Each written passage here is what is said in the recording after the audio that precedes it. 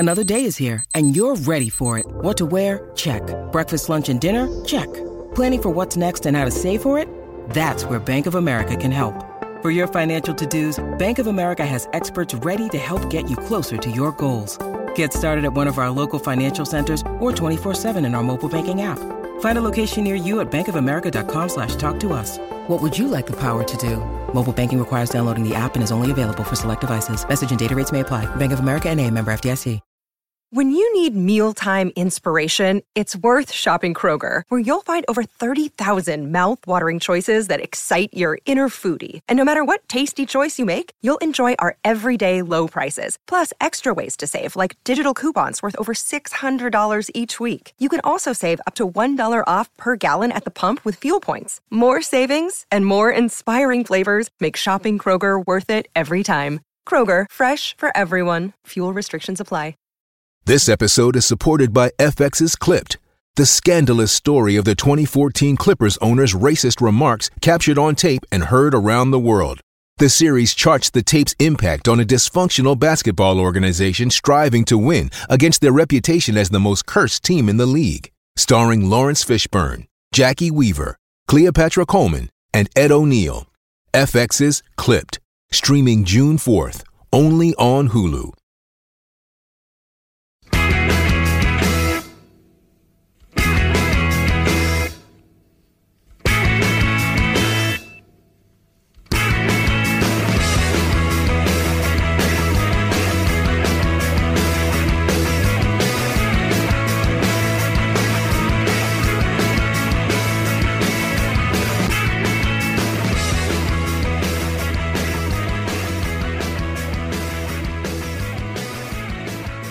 Hello and welcome to Monday's edition of the Terrace Scottish Football Podcast. I am your host, Tony Anderson, and on this fair evening, I am joined by my friend Ewan Taylor.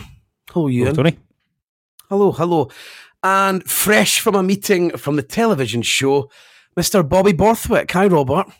Hello, Tony. How you doing? This is good. Got hands across the M8 as your guests. Indeed. That's good. Thanks for joining us, Robert. I know you must have had a long day with work, straight at that meeting, then straight into this. I mean, that is a Scottish football overload, surely. But that's the sort of dedication that you get from professional podcasters and broadcasters like myself, Tony. So that's just what you get when I'm here. When I'm in town. Were you working at the weekend, or did you just get to go to the game as a fan? No, I was working. I can't remember the last time I went to a game as Florence was the last time I went to a game as a fan, I think. Oh, and that's why you enjoyed it so much. I saw you tweet chatting about that the other day. Oh, actually, do you know what, Tony? That's not true. I was at the recent Edinburgh Derby as a fan. There you go. So I'm sure you enjoyed that. Up. I did, yes. What I did there was I intentionally lied about Florence to then big up the point of bringing up the Edinburgh Derby, because I think that worked a lot better. He knows exactly. He knows how to noise up Hibs fans. It's one thing Robert Borthwick's got. Even when he doesn't know what I'm going to talk about, he still knows how to angle it, and that is his superpower. You're born with ability like that. That's it. Right. So, as always, on a Monday, we are going to talk about the weekend's football. We've seen 5 of the games this week. We did miss one, but we've done plenty of research on it, so don't worry, Aberdeen fans. And that is where we're going to start. I mean, Ewan, where are we now with Motherwell? What can you say? When it's always the most worrying thing when two teams come up against each other who are in like the worst form, death spirals, and then one just completely turns the other one over. I mean, are we talking seriously about saying goodbye to Motherwell Football Club from the top flight? Yeah, I think they are doomed. They are properly. That was a doomed performance on Saturday. They had 4 shots in total in the whole match. Some of them weren't what I would even class as shots. Like 2 of them were outside the box and were blocked. One of them was the Danzaki one, which was just pretty much a pass back, but Mike Kennedy decided to try and save it for some reason, which ended up being the penalty, which was the 4th shot. So Aberdeen's new goalkeeper from Ajax had 1 shot to face, which was a penalty, which went in. So, I mean, that is dire considering how bad Aberdeen have been at the back. I know obviously there's been a change in personnel. The unfortunate Anthony Stewart is away. So this defence is relatively untested, but they did play midweek, and they were down to 10 men early on, but they still chucked in 3 goals in that game. So you would think, even a team is low in confidence in Motherwell, you'd think they'd at least have more of a go than having 4 shots in the whole game, one of which is on target. Pretty brutal performance. And to be honest, if you look at the sort of lineup before they started, it didn't bode well. You're really relying on Ricky Lamy being like the senior man in a defence full of fullbacks. They look terrible on paper, and they're actually worse on the grass. So what do you make of that, Rob? This Stephen O'Donnell, who's been pretty much left out in the cold and a bit of injury this season, brought in to play right centre back. Yeah, and brought in and playing like he's forgotten how to play football. On top of that as well. Just to build on what Ewan was saying there in the question you asked, Tony, I don't see a way out of this for Motherwell. I think they're absolutely the favourites for automatic relegation now. They're going on a trajectory of Hibs 2014, Dundee United 2016. This is what we're talking about here. This is a team that has won 1 in their last 15 games, and they get turned over by an Aberdeen team with absolutely, I don't know, the confidence of a guy from a call centre who's been told by his mates to go and do stand-up for the first time. It's just absolutely nothing. They're still able to turn them over. I mean, you look at the defence there, nothing but fullbacks plus Ricky Lamy and a guy who's never going to play in goals for Scotland, hopefully, in Liam Kelly. You look through the midfield, and again, it's just so weak. It's so light. Goss is a decent footballer. Blair Spittle tries his heart out. Dean Cornelius, I think, is a Motherwell fan, so at least there's that. But again, there's nothing else there. It's a team completely devoid of idea, completely devoid of identity. I'm playing against another team that has an identity crisis and not being able to lay a glove on them. Things are dire for Motherwell. I think that it shouldn't be understated. Just because you see Dundee United and Ross County and Kelly are all sort of down there as well, that's false for me. I think Motherwell are worse than all those teams. I don't see how they're going to stop this slide down into the Championship. I think it's the second goal, Majowski's first goal, that Ramadani, I think it's Slattery's pocket he picks. If you see O'Donnell in that game, it looks like he's running back wearing like fluorescent jeans. He just moves so, his movement is so unnatural, and then he does sort of get back in position and then like still manages to fuck up and let the ball go through to Majowski. I mean, he really did look, not only like he'd forgotten how to play football, like forgotten how to like just even move. I don't know if that's an injury thing or whatever, but I got a bit of PTSD watching him. That's the kind of thing like when I've played football, especially when I got a bit older and I was getting chunkier, and I was always slow and poor movement, and like watching him like try to backpedal a bit. I've done that. I remember doing that playing football with Gary Cocker and Graham Thrillis years ago. We all played football at Ainsley Park, and I actually watched it. I was like, I've literally done that. And you're trying to, like, there was a 2-on-1 situation, and I'm trying to backpedal and try to cover it, and then you just fall directly on your arse because you don't know how to move your feet. You're doing shuffle. You're not agile enough.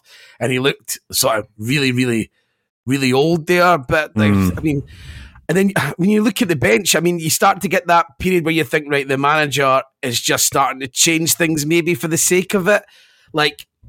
Or maybe Van Veen. I can see Van Veen being relatively moody at points, and fair play right now. Yeah, well, yeah.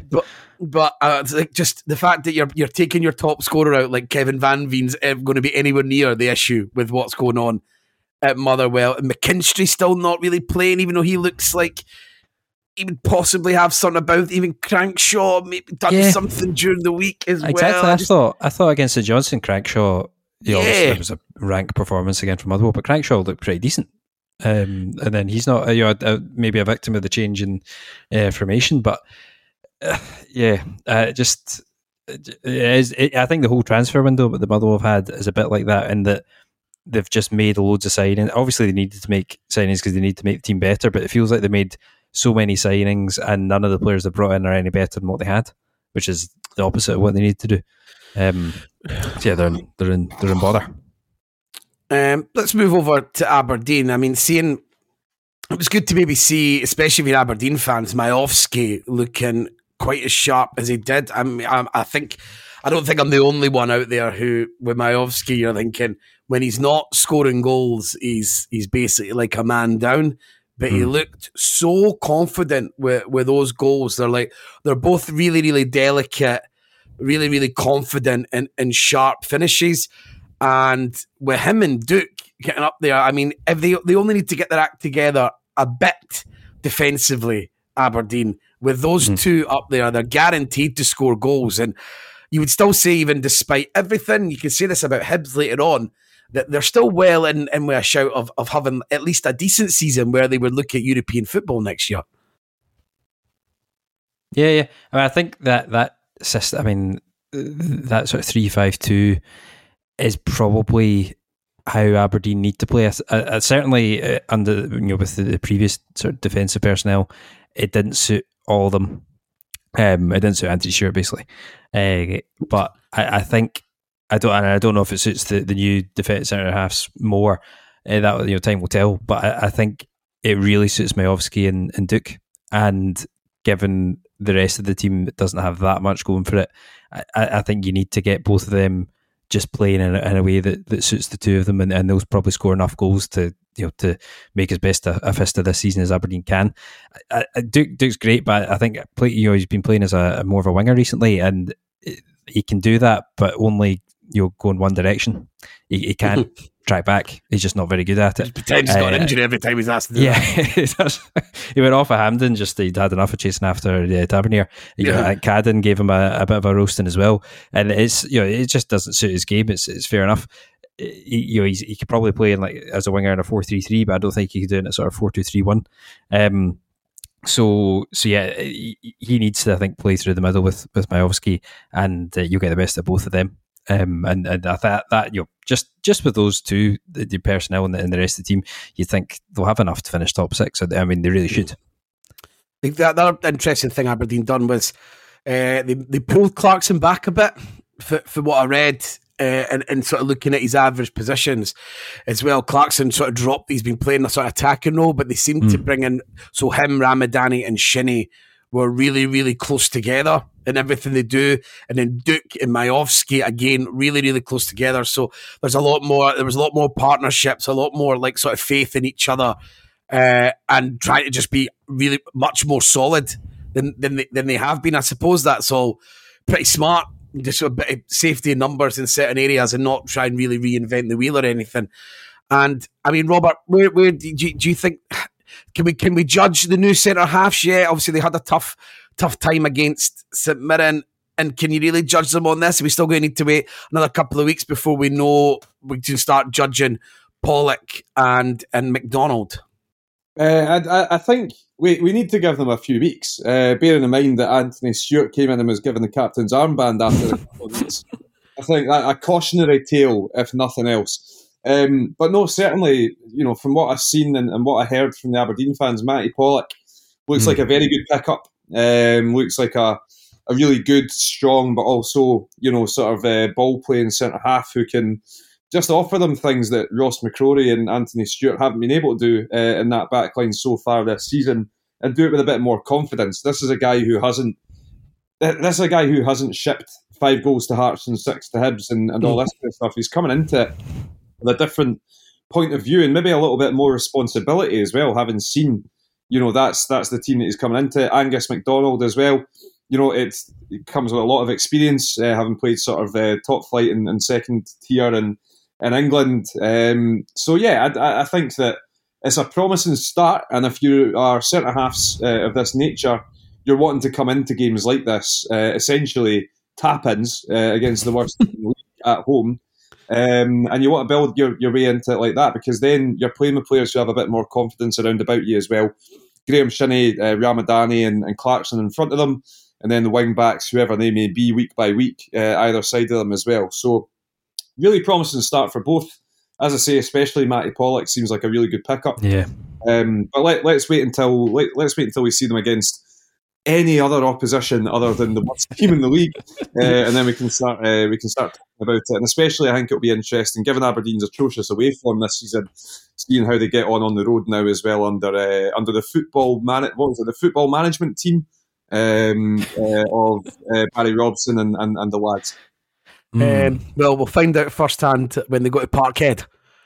Which is their next assignment. So I feel like we're still going to be here next week, still not able to judge them. It could have been another like 7-0 or something. We can't judge these guys yet. We just can't do it. But I like judging them. That's the whole point of my existence on a podcast. But I will hold fire and move over to Tynecastle, where Robert Borthwick took in Hearts 3, Dundee United 1, a little sprinkle of controversy, a couple of red cards, a wild goal. On paper, looked like a great game, Rob, but was it?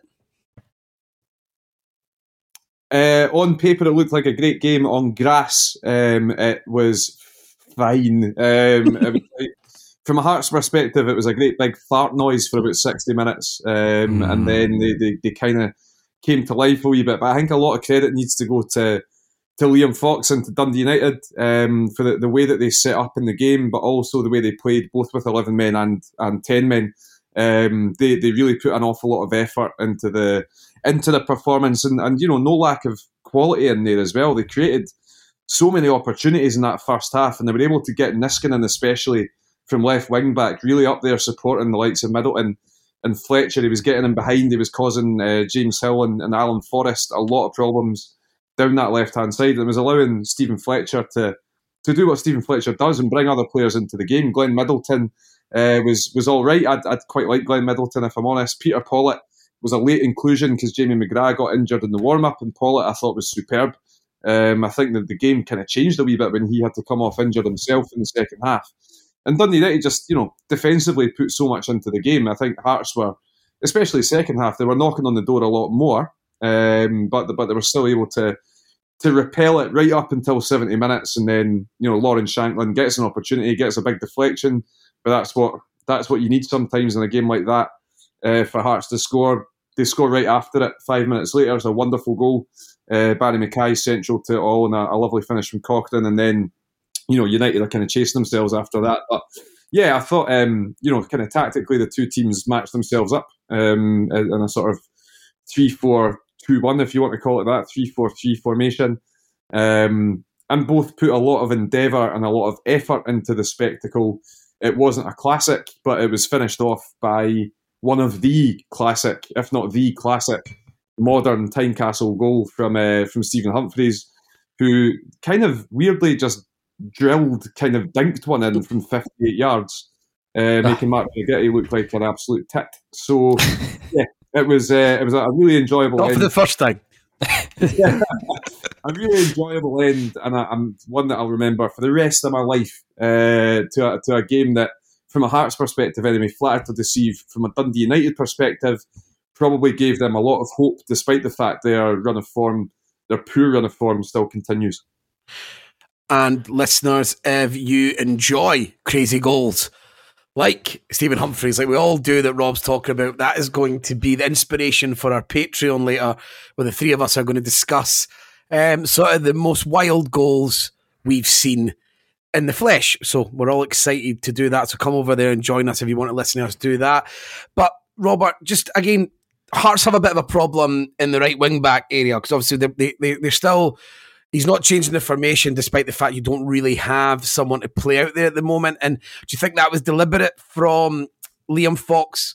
Because Niskanen's not played a lot in recent weeks, but he was brought in, and as you're saying, got quite a lot of joy against Forest. Yeah, I mean, I think so. And I quite like Niskanen every time I've seen him, to be honest. It's a weird one, because he's kind of a nomadic figure in that Dundee United team now, whereby he's not quite a winger, not quite a forward, not quite a wing back, but he can plug a gap in each. But no, I mean, Alan Forrest, for all the work rate and intensity he can bring to the team, is not a right wing back. That's not where he should be. If he's going to be anywhere, it should be where Josh Ginnelly is currently sitting in the team. And yeah, it's a weird one. Nathaniel Atkinson remains benched, despite the fact he is by trade a right wing back. So again, obviously not enough trust from the management team, I would say. Atkinson to bring those performance levels and sort of allow Robbie Neilson to feel comfortable with the balance of the team. Michael Smith's out injured just now, and we were unsuccessful trying to sign Callum Patterson. So clearly, there are steps being made to try and fill that gap in the team. But it's a weird one, man, because Atkinson came on against Hibs in the Scottish Cup. I think he did really well against Yuan, who was causing us some issues.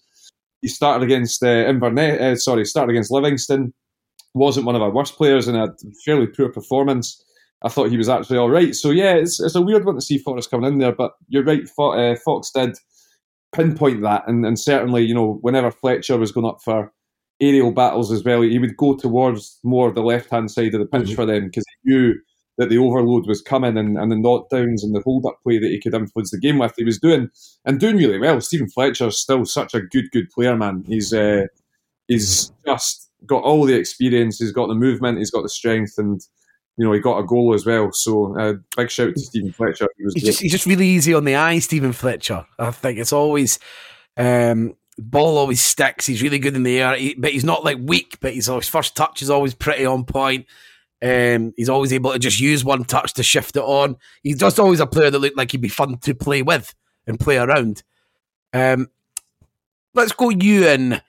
You don't have a dog in this race, so Edwards, might as well touch on the decision there, Ewan. What were your thoughts on that? Yeah, it's a red card. I don't really know why there's any debate about whether it is or not. I mean, you could sort of, are you endangering an opponent? Yes, you could see that on the Halliday's leg. It's high, it's got more force than he needed. Very needless, isn't it? Yeah. It reminded me a wee bit of a red card, which I vociferously didn't think was a red card at the time, but in retrospect probably was. It was the Ryan Jacks one. It was years ago against Aberdeen, the Stevie May one, where Jack he plays a pass and then crunches into May with his follow through. It reminded me a wee bit of that, but I think Edwards might be a wee bit even worse because it's sort of higher, and I think he knows exactly what he's doing. So yeah, it seems, I don't know if these VAR red cards seem to be just get everyone's appealing every time there is one, in the hope that we'll maybe get, because it just seems like sort of potluck as to what decisions will get overturned by the appeals panel. So who knows whether that'll get. I see Dundee United have appealed it, so who knows whether it gets overturned. It shouldn't, in my view. Obviously, the other red card is one of the funniest red cards there'll be all season. It's just Ginnelly just losing the plot slightly, but yeah, that was pretty good. But I think Edwards' one is just to me it's a Stonewall red card, and I think if Walsh sees it at the time, but he probably is following the ball, it doesn't maybe notice the sort of follow through his caught Halliday, because it was that quick. But yeah, it's a red card for me. Yeah, I'd say it's. I mean, Rob, what game is Robbie Neilson playing by saying it's not a red card? Robbie Neilson has to be one of the most quote unquote at it managers around, and I don't say that in a negative way. I would, if I was managing, I'd be extremely similar. But I don't know what games you try to play here with this one.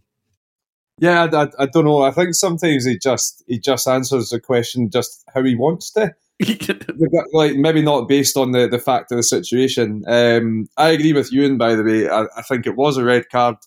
I think 10 years, 15 years ago, it probably wasn't a red card, but he's gone on with too much force, and that's really it for me. And yeah, I think the complete acceptance of Hearts for the Ginnelly red card is fair enough.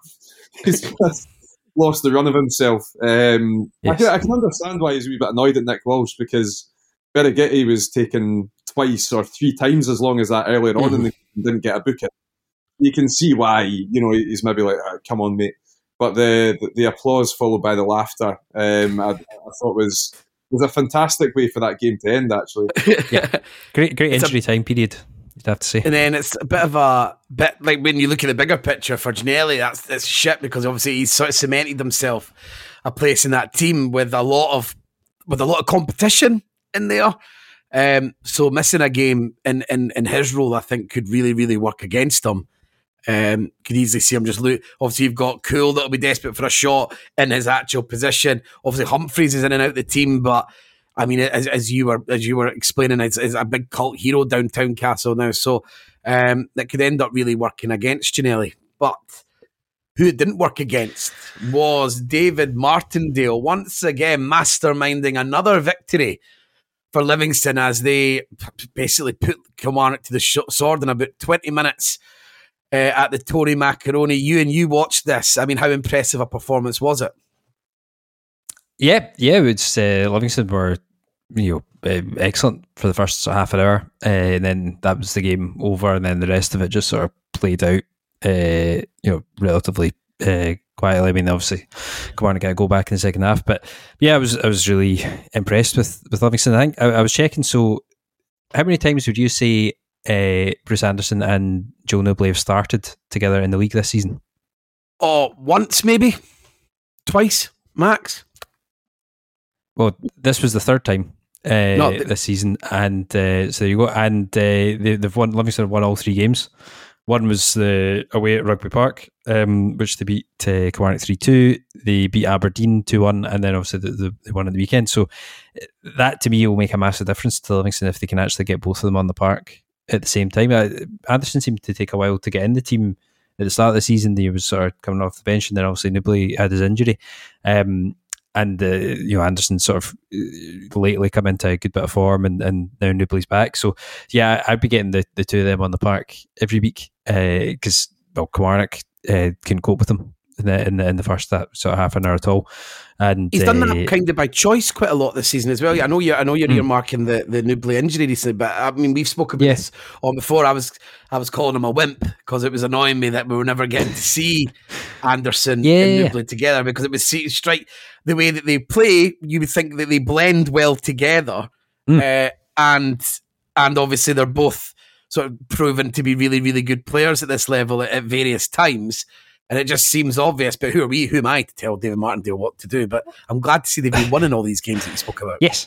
So, So I think that's something that they should probably lean into. I wonder sometimes if Livingston, I mean, obviously for the size of club and the size of budget they presumably have, the squad they have so impressive. So many compared to like almost every other team in the league. Like, the amount of options they've got is incredible. They make changes every single week. I mean, they made 5 there, and now we're talking about that. We were noticing that, like, I know he started this week, like Pittman, but I mean, he's been out the team a lot. I mean, Jason Holt, you thought was an absolute like stick-on fulcrum of the team. He's been out the team a lot, and now Omiyonga and Shinnie have been playing a lot recently. They're out the team. Obalai's not guaranteed a game. Montano's come back in recently, but he hadn't been playing, and obviously Penrice had been scoring doubles in games, and it's just you can never really second guess Livingston now. You'll never really know what their lineup's going to be. It's incredible. And one person, I mean, I think you obviously was singing the praises of Newbley and Anderson, but I thought man of the match by a mile was Stephen Kelly in this game. He was obviously he scores the third one, but he was brilliant the whole game. He was sort of playing in the sort of left of the centre mid, pairing with the other Kelly, and he actually had quite an important role, I thought, defensively in terms of shuffling across to stop Danny Armstrong, because Kilmarnock's tactics, it really is like Danny Armstrong and Inshallah. It's just they've got no. Obviously they get 2 big lumps up front, but other than that is just get the ball to Armstrong and hope he does something. I think of all the teams in the league, they're probably the most reliant on that single player, which is Armstrong. I mean, if they stay up this season, Armstrong deserves a statue outside Rugby Park. It's like a one-man team. So they were really. I felt it was quite obvious that Livingston knew that and were making sure that he just had no space whatsoever. So Montano was pretty tight to him at all times, and then Kelly was shuffling over, and they were just picking his pocket quite easily. So he just couldn't get anything going at all. And I think the first goal actually comes from that, and Kelly sort of drives out from that sort of left side of the midfield position, goes across the park, plays a nice pass, and that gets the eventually ends up with the goal for Newbley when the cross comes into the box. So yeah, I think Kelly, he has a lot of quality. I was telling everyone, I thought every team in the league pretty much with the Rangers Celtic should have signed him in the summer, and he's starting to put it all together. And I actually think he might be, if he was anywhere else at Livingston, he might have been considered to have been having a better season because he'd probably have less competition to get in the team. But because he's got Pittman, he's got ridiculously, he's got like Pittman, Omiyonga, Holt, Sean Kelly, and Jenny, all sort of to compete for like about 2 positions. So it's ridiculous that he's they've got that sort of wealth of talent. But no, he was the best player in the park, and another fantastic sort of technical finish which he's got in his locker. Yeah, so, it was an absolute beauty of a goal. The instep volley is a popular one for me. Yeah. Lovely pick out from Newbley as well. I think that was completely intentional. Rob, we got to finally see something, and it was the most classic Christian Doidge goal you'll possibly ever see. Oh my God, man! I still don't know how that happened. Like, honestly, I watched it about 5 times, and I was like, you know, in FIFA when you sort of like you go into the replay mode, and then you zoom right in on the ball, and it's actually just gone through the goalkeeper. Yeah, you're like, right, okay, that's just an error with the game. That's what happened with this one, and he looked fucking cheesing. He looked so. You're so delighted. Mate, you're 3-0 down. You just scored the worst goal of your career. Like, I don't know. He scored a few squares for him. Like a few. That goal I've seen a fair few times for Christian Doidge. Honestly, like, how good is his goal bonus if that's how happy it was making him? It was that stage of the game as well, though, because it was like you knew Killie were getting nothing from it. Like they just are so bad away from home, currently only being really saved by the fact they're quite good at home. And yeah, the fact it took a shambling sort of 20 deflection move to get to the header that then found Christian Doidge in the middle of the goals to sort of fuck it home with his chest. Like, that says a lot about what that game was for Kilmarnock, and what's turning into just a poorer and poorer season from a team that was expected to do so much better under Derek McInnes coming up last season, and they're just sort of bumbling through this season, like Ewan says, with Dan Armstrong as your kind of great hope for a more positive campaign. It's just, it can't really go on like that. And you even look at the team that was out there, and you're even thinking like, right, you know, the transfer window hasn't really changed them that much. It hasn't really given them anything massively new. Obviously, Kyle Vassell coming in is one element of that. But yeah, it's just it's not great for Kelly just now. And from their point of view, they just hope that when they look at the fixture list again tomorrow, there's no more away games between now and the end of the season. That would probably help them. Yeah, because for all that, Doidge goal was obviously, you know, like just sheer sort of chance and the ugliest goal you see. I think that's pretty much when McInnes is like working with them in training. I think that's the sort of the goal that he's trying for Kilmarnock to score. Like, that's basically Armstrong gets the ball, and that's almost the only time you really got in. Got sort of by his man and got a cross in. So Armstrong does his bit, and then the 2 big lumps just like continually try and force the ball over the line, and it worked that time. But I mean, yeah, I think that's that sort of planned. That's they're trying to do that, and that's a concern. I think, and yeah, they just they're not going to have obviously sort of the end of season Kyle Lafferty form, which he specialises in. So I think Doidge, that they need to get surely Scott Robinson in the team. Well, yeah, I think obviously next week, 2 weeks it is now. I think Doidge won't be able to play at Easter Road, would be my presumption. I imagine Robinson will come in to play up there with Vassell, and obviously Robinson's much more mobile. But in terms back to Doidge being so happy, that was his first league goal since Ross County at Easter Road on the second day of last season when he got his injuries. So the only happiness he's in his life since then is the girl that he's fallen in love with. That's led to him playing for Kilmarnock. So give him a break, Rob. Let him swipe fresh air and it go into the net, and let him be chuffed. Listen, I wasn't telling him to stop. I was just pointing out that he was. But a team without Doidge is finally got a striker who's really, really coming into his own and becoming a real fan favourite at Easter Road, as Hibernian defeated St Mirren in Paisley. Finally, someone has done it apart from Motherwell FC on the opening day. I managed to catch us in a pub, so it wasn't the best way to watch it, but I think I was lucky because you would need a stiff drink to get through what I was watching, because the conditions were really, really bad for probably the second Hibs game. Obviously, the game against Ross County in Dingwall, and this back-to-back, the weather was absolutely atrocious. But this St Mirren especially will be really, really disappointed in the way they play. I suppose I always think maybe that the poorer the conditions, the more you probably need to get the ball down on the ground. So I'm inclined to think maybe that playing in St Mirren's way really doesn't work when you can't really play percentages, because the ball's just going all over the place, and they really, really struggled. I mean, they didn't really create a chance for a full 90 minutes at home. Really, I'm struggling to think of like a really gilt-edged chance that they managed to create. Hibs had a lot more of the ball. I know St Mirren don't really look for too much possession, but Hibs had over 60% of the ball and always looked the more likely. And the goal, when it came, was two substitutes actually combined pretty well down the right-hand side, with Chris Cadden playing a good touch and knocking it forward to Ewan Henderson, who I wasn't too enamoured with when I saw coming on the pitch, but to be fair to him, he done well to drag it forward, and he plays a lovely ball into Ewan.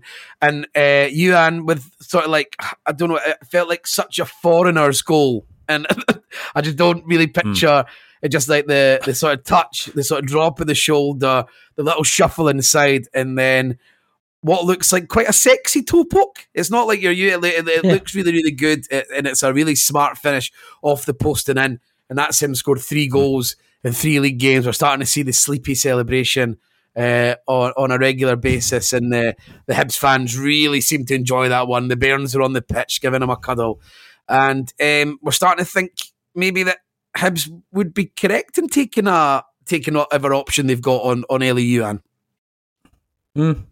I think maybe.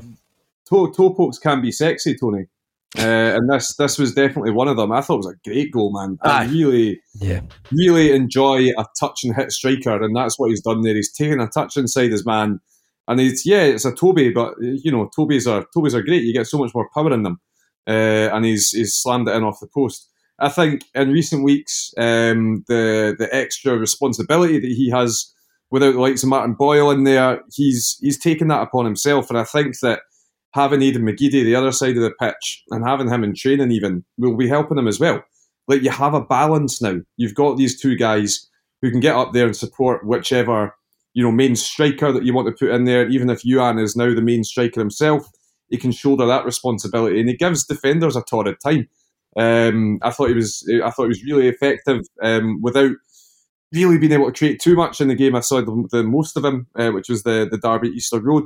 But he's constant. You know, he never backs down. He keeps going and keeps going, and he looks like he has the capabilities of making stuff happen. And then obviously with his goal at Ross County, the goal here now, he's shown that he can do that on a more regular basis. And I think he's if you've got an option to sign him, I wouldn't activate it quite yet. I'd allow him to show a bit more consistency between now and the end of the season.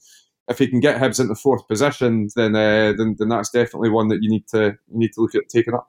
Because he's, I've really enjoyed him moving centrally recently, because I was never too sure about him in there. I didn't really know, like one of those classics, maybe a bit of xenophobia. Who knows when it comes through? Like not really having the minerals with the way he's playing.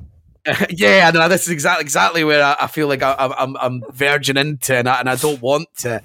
But recently, he looks to have got up to the physical side of the game. He realises that he won't get a lot of time on it, and even when he's been playing central, he's been winning a lot of balls in the air. He's using his body. He's willing to release the ball a lot quicker than what he was earlier in the season. It's just someone who's obviously, with his style of play, it's taken a bit of time to get to grips with the sort of unique bustle of Scottish football. And stranger, and again, what would go against the xenophobic ones is he's sort of seemed to have found his feet really, really much in the winter. Of all times when the conditions have got worse, Ewan seems to have got better. So I really take your point about McGeady as well. It's like a bit of quality on the other side, and Hibs can keep the ball, I think, a lot more. I think we can have longer periods of worthy possession in the last third with McGeady in there. It's not that he's setting up loads of goals or scoring loads of goals, but we stick because he's such a high quality player. He can play with both feet. Defenders just automatically back off him because, well, you can't show him away, and that's obviously always really problematic for teams. But to go further into the good things about Hibs, obviously another couple of sort of signings. Jago really wasn't sure of in the derby when he got lobbed in, but he's not easy on the eye, Jago. But I think he's had a major impact. It's no surprise since he's come in outside of that game that he started, Hibs have stopped conceding goals. I mean, apart from that disgrace of a decision in Dingwall during the week, Hibs would have 3 clean sheets on the bounce, and Jago's way of plugging the holes when the centre halves sort of go forward with the ball. His positional sense is really good, and if he tries to pass the ball any more than 10 yards, it's going out the pitch. But he senses danger, and he slots in for other people, and it's no surprise that Josh Campbell and Joe Newell have got a lot better with him in the pitch. And then sort of the form of William Fish, along with Paul Hanlon. Fish has absolutely strolled the last 3 games, and he's went up against 2 of the biggest battering ram strikers in the league with Curtis Main and why is the guy who plays for Ross County totally slipped my mind? Jordan White. He's gone up against them, and he's had absolutely no problems. So that could work well. He's just not a right back, and you shouldn't throw him into derbies to play right back when he's not kicked a ball before that. But he's playing in centre half. Yeah. He's done well, but disappointing for St Mirren. Ewan, I mean, is this something they should worry about, or do you think that they'll just carry on, get over it, and get back to basics? I think they'll be okay. I mean, I think it was surprising to me if you told me that Hibs beat St Mirren at in Paisley, I would have thought that Hibs would have had to play a lot better than they did. So I think it's quite encouraging. I think for Hibs that they're able to beat St Mirren of all teams in quite a sort of scrappy encounter.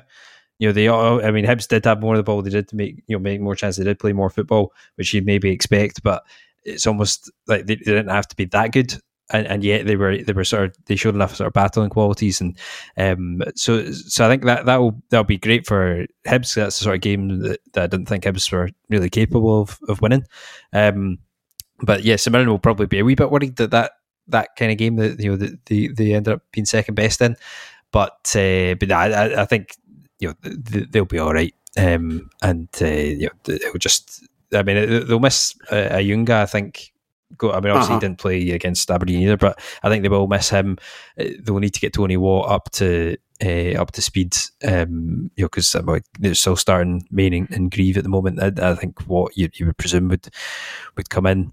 I thought Josh Campbell was slightly fortunate to not get sent off to the tackle on Watt. I thought that looked a wee bit high and studs up, but got away with it. Didn't seem to get fired, but yeah, I mean, I don't think in terms of the result, I don't think someone can have any complaints. They're just they were sort of second best ultimately, but I don't think they'll be worried too much.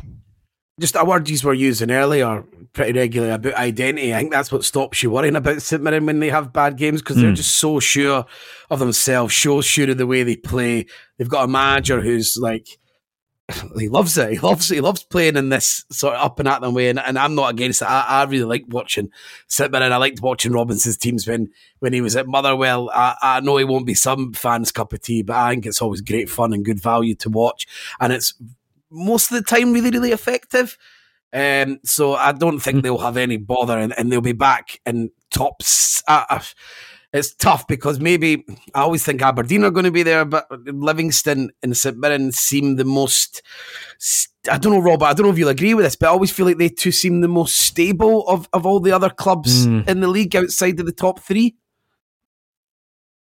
Yeah, Yeah, at the moment they are, I would say, definitely. So, yeah, I mean, it's just, if Aberdeen, the current top six, it will be at least 5 of them. They'll be in the top 6, and it's just whether Aberdeen sort of get themselves together and catch one of the teams above them that they really should catch, which probably could be any of, obviously, Livingston, Hibs, or St Mirren if they had a wee bad run of form. Right, let's go to Ibrox, Ewan. Yeah, you're all the way. You've taken the time to talk to us. You've come on, so let me talk about the Teddy Bears, who brought Todd Cantwell looking like he had a really encouraging game there. But the performance all around, was there any worries in that? Yeah, I think we're still trying to find the best way to play against the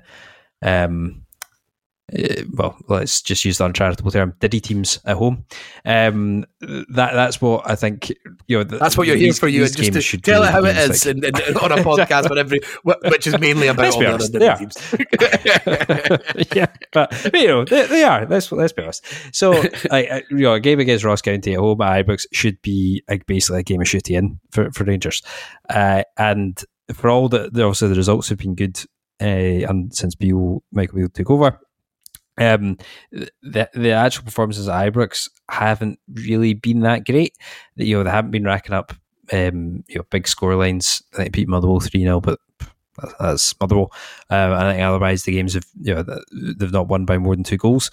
So you're waiting on a performance that actually sort of where Rangers catch fire, but and that they just haven't. They went with probably the most because John Lundstrom got injured early on, which is not a disaster by any stretch of the imagination at the moment.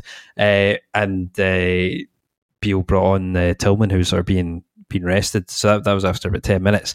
And that meant the midfield at that point was Ryan Jack, and then he was the only real sort of midfielder, I would say. And then the rest of the midfield was like Todd Cantwell, Malik Tillman, and then ahead of them they had Ryan Kent, Fashion Scala, and Morelos. So that's in terms of personnel, that's really attacking, but it didn't really work, I wouldn't have said. I mean, it worked for the first goal. Cantwell does really well. It's sort of nice interplay all round, and Cantwell puts in a good ball for Tillman to nod in. But I think Beale said that he thought the players sort of got in each other's way a wee bit. And there was definitely a bit of the sort of classic, Arsenal, like they're trying to pass the ball in sort of type thing. Arsenal, they're all trying to walk. It was like yeah, exactly. Yeah, that's what I was trying to say. So like there was a bit of that, and it's almost like you have too many sort of technical players and not enough guys that are just trying to be ruthless and score goals. So it wasn't great. I mean, also the Hearts game in midweek, I think there was people were sort of saying, that sets the standard, and that that would be sort of a wee bit of a turning point in terms of performances. But games at Ibrox are so different to that. I mean, Hearts basically just set themselves up to go straight into a buzzsaw at Tynecastle, and that was on Hearts. But I mean, if every team played like that against Rangers, then it'd be much easier. But they quite rightly don't. I think there was Malcolm Mackay had his team set up pretty well. Actually, I thought, and there were a few sort of tactical tweaks in the game. And because after about an hour, Beale took Fashion Scala off and brought Kamara on, which sort of back to a bit more of a recognisable formation with 2 of the deeper midfielders. But they then immediately concede the equaliser, so you've made the team more defensive than immediately conceded. Partly because Ryan Jack tackled Glenn Kamara, which was pretty stupid. And Jordan White scored his 5th goal in 7 games against Rangers. This is a ridiculous run of form. Jordan White's dad posts on Follow. What's Jordan White trying to prove? He's trying too hard against the beloved Teddy Bears. He wants to retain. Rob, we've got sort of John McLaughlin sort of at fault again, kind of for a goal here. I mean, everyone will be talking about it, so I suppose we just have to bring it up. Does the switching of the goalkeepers do your head in? Because it does do my head in. It does my head in, but we've got one of the most one of the finest hubris Rangers fans that have ever been on a podcast on the one today. spend money on a goalkeeper that's good. Just do it. Just buy a good goalkeeper. Oh, we've got Griggsy. He's good for half a season. Yeah, and then you've got John McLaughlin, who's like a librarian. Like, you know what I mean? It's just buy a good goalie. But no, to answer your question, Tony, the switching does do my head in. You know, just play whatever your best goalkeeper is and keep them in the six every single week. That's it. I don't think it makes me a dinosaur traditionalist, not wanting to see rotating goalkeepers. It's just not right. It's not been done by anyone. I don't know what he's trying to prove with it either. Because we got the game, was it Dundee United, where he sort of alluded to it being McGregor's crap at dealing with set pieces. That was sort of like when McLaughlin was coming in. But as far as I've seen, McLaughlin looks weaker on the. But maybe this is what happens because McGregor never leaves his line. So McLaughlin feels when he gets his game, he really, really has to leave his line. And so now this sort of mentality with the both of them is actually just leading to more mistakes, possibly. That was. I mean, I thought the same, and I think it's called psychology, but it does feel like that Beale, because Beale mentioned that McLaughlin is better, and he is better at coming for cross balls, and I would have always said that's a real strength in his game. And it was always really noticeable because McGregor never does it, and then McLaughlin would come for a cross, and you'd be like, goalkeepers do that sometimes. But obviously now it feels like he's trying to come for everything because he knows that's why he's in the team, and with disastrous results, because he actually missed another couple in this game that he looked really dodgy for. They sort of came for and didn't get. So as well as the goals, the problem is, as Rob said, neither of the goalkeepers are good enough. So and I think we've got a third one who's injured at the moment, Robbie McCrory, who also isn't good enough. And I think he might even get a wee goal at some point if he comes back from injury. Why the hell not? Yeah, can't be any worse. So it's just, it's such a point of weakness, and it's Rangers have got two of the, I think at the moment, two of the weaker goalkeepers in the league, which is ridiculous, and is like a real sort of leveler in games where you can end up dropping points where you really shouldn't because you've just got a worse goalkeeper than your opposition. So not great, and that needs resolved. And it should have been resolved at the very latest last summer, and then again in January. I couldn't really understand why they didn't try to sign someone, and this summer it has to happen. Just before we move on, I don't know if any of you have an opinion on this, but obviously we've seen a lot of Danda, and he looks like a really good find from Ross County in general, and he takes a lot of responsibility for the creative ones. But the last few times I've seen clips or watched a game or seen him come off the bench, Latori looks like a really, really handy player and doesn't look out of place. I don't know if any of you's watched him, anything of him, or harbour an opinion on him yet. Nah, he played well. Him and Kenna actually played well also. That middle of the park was pretty stodgy for Rangers to get through. Danda had a bit more license to cheat a wee bit. It's quite a bold team actually from Ross County. If you look at it, start with two strikers, and Danda, and then that meant that Latori and Kenna were having to do a power of work, but they were getting through it. And Kenna was sort of following Ryan Kent rather everywhere, following Ryan Jack with a waste of time. He had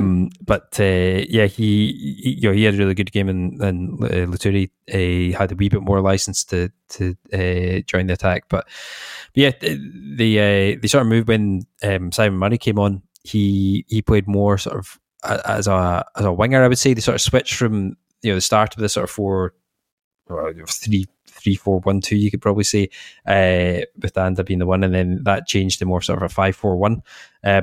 But it worked. And then it made Rangers. So that was when Rangers brought Kamara on, because we were really struggling to then to play out at that point. So it was a bit of a sort of game of tactical cat and mouse, but I think Mackay can be pretty happy with that. And it looks to me like Ross County will probably be okay. Yeah, I think that bit of work they've done in the January transfer window as well. Just think they're going to be fine. Yeah, Right, let's finish this all up with Sunday's game. with St Johnstone playing Celtic. Rob, you were a bit hungover, you said. Did you see any of this game? I did, yeah. I'll be honest with you, Tony, it went as I expected it to go. It went Celtic scoring at least 4 goals, live on the television, Aaron Moy running the show, Kyogo getting on the score sheet, and it's just everything that you could have possibly expected other than David Turnbull affecting a game. So, it was everything that... Drive-by and David Turnbull there. I think that you can still talk about the huge positives and the fact that this Celtic team is a bit of a runaway train now, to be honest. They truly look unstoppable at the moment. Aaron Moy, it's just looking fantastic. I think, it's weird looking back now to the some eyebrows that were raised when he was signed. Oh, he's an ageing midfielder. He's just one of Ange's mates. He's not going to have the work rate to fit into this high-pressing Celtic team. It shows that people know nothing because he is just waltzed into midfield. He's displaced Matt O'Reilly. He's playing alongside Hatate. He is now kind of one of the main deep forces for Celtic, and his goal at the weekend really proved that. I thought it was a wonderful move and just such a lovely deft finish, dinking it over the Remy Matthews. So, yeah, listen, it's a very good Celtic team. St Johnstone were always going to struggle. St Johnstone have been struggling in recent weeks. I think that's 8 losses in their last 9 now for St Johnstone. So they're finding it tough. But yeah, Celtic are just a wildly impressive football team. In Scottish Premiership standards, but also just in sort of recent memory. I think people are always at pains to try and compare to Brendan Rodgers and the achievements that he had when he was Celtic manager. I think that's unfair. I think we just need to look at this and judge this on its own merits. And yeah, right now, the only thing I'm keeping in mind as a bit of hope, and I'm sure Ewan probably is as well, is looking at Manchester City and Liverpool down south just now and showing that, right, cool, these amazing teams aren't amazing forever. They can actually just fall off really, really quickly, and I'm sure that. Well, I thought we were going to talk about them getting financially whooped or something there. I'm not getting banned, losing the points.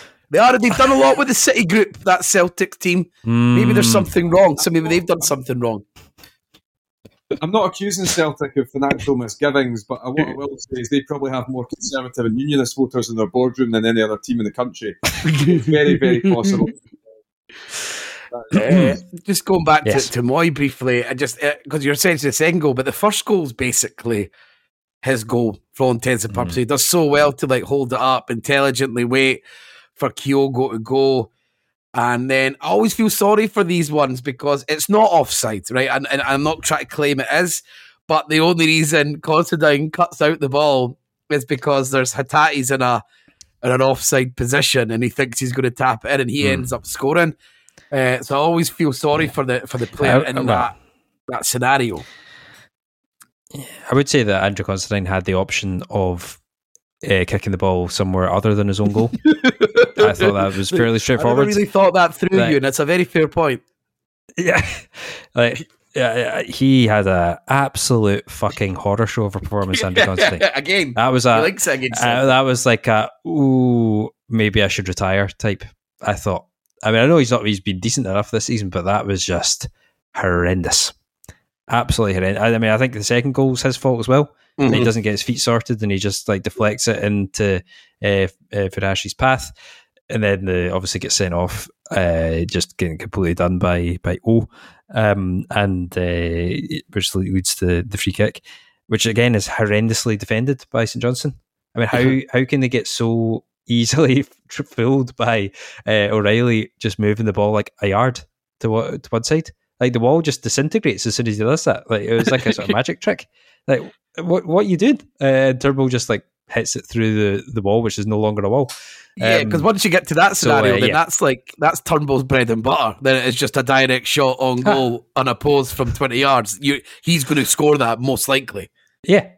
It's I mean, it wasn't that hard. It was just hitting the ball, on target basically through sort of loosely collected bunch of players.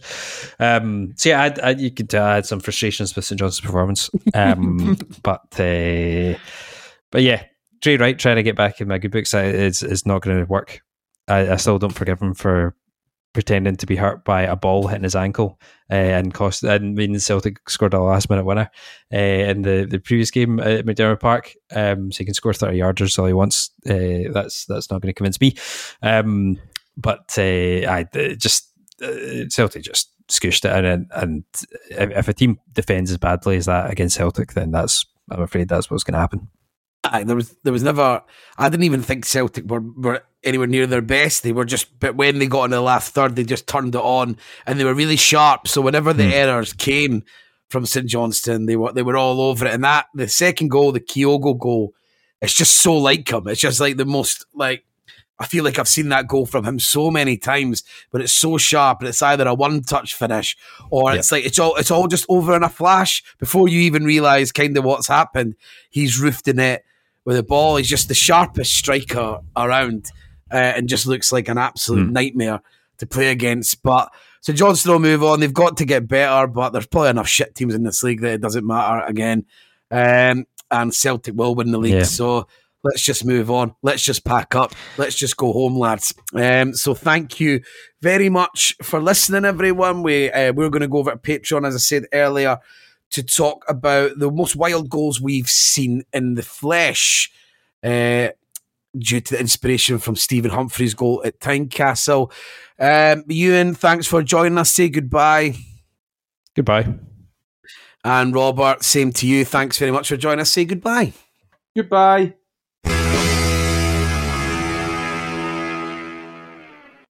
Sports Social Podcast Network.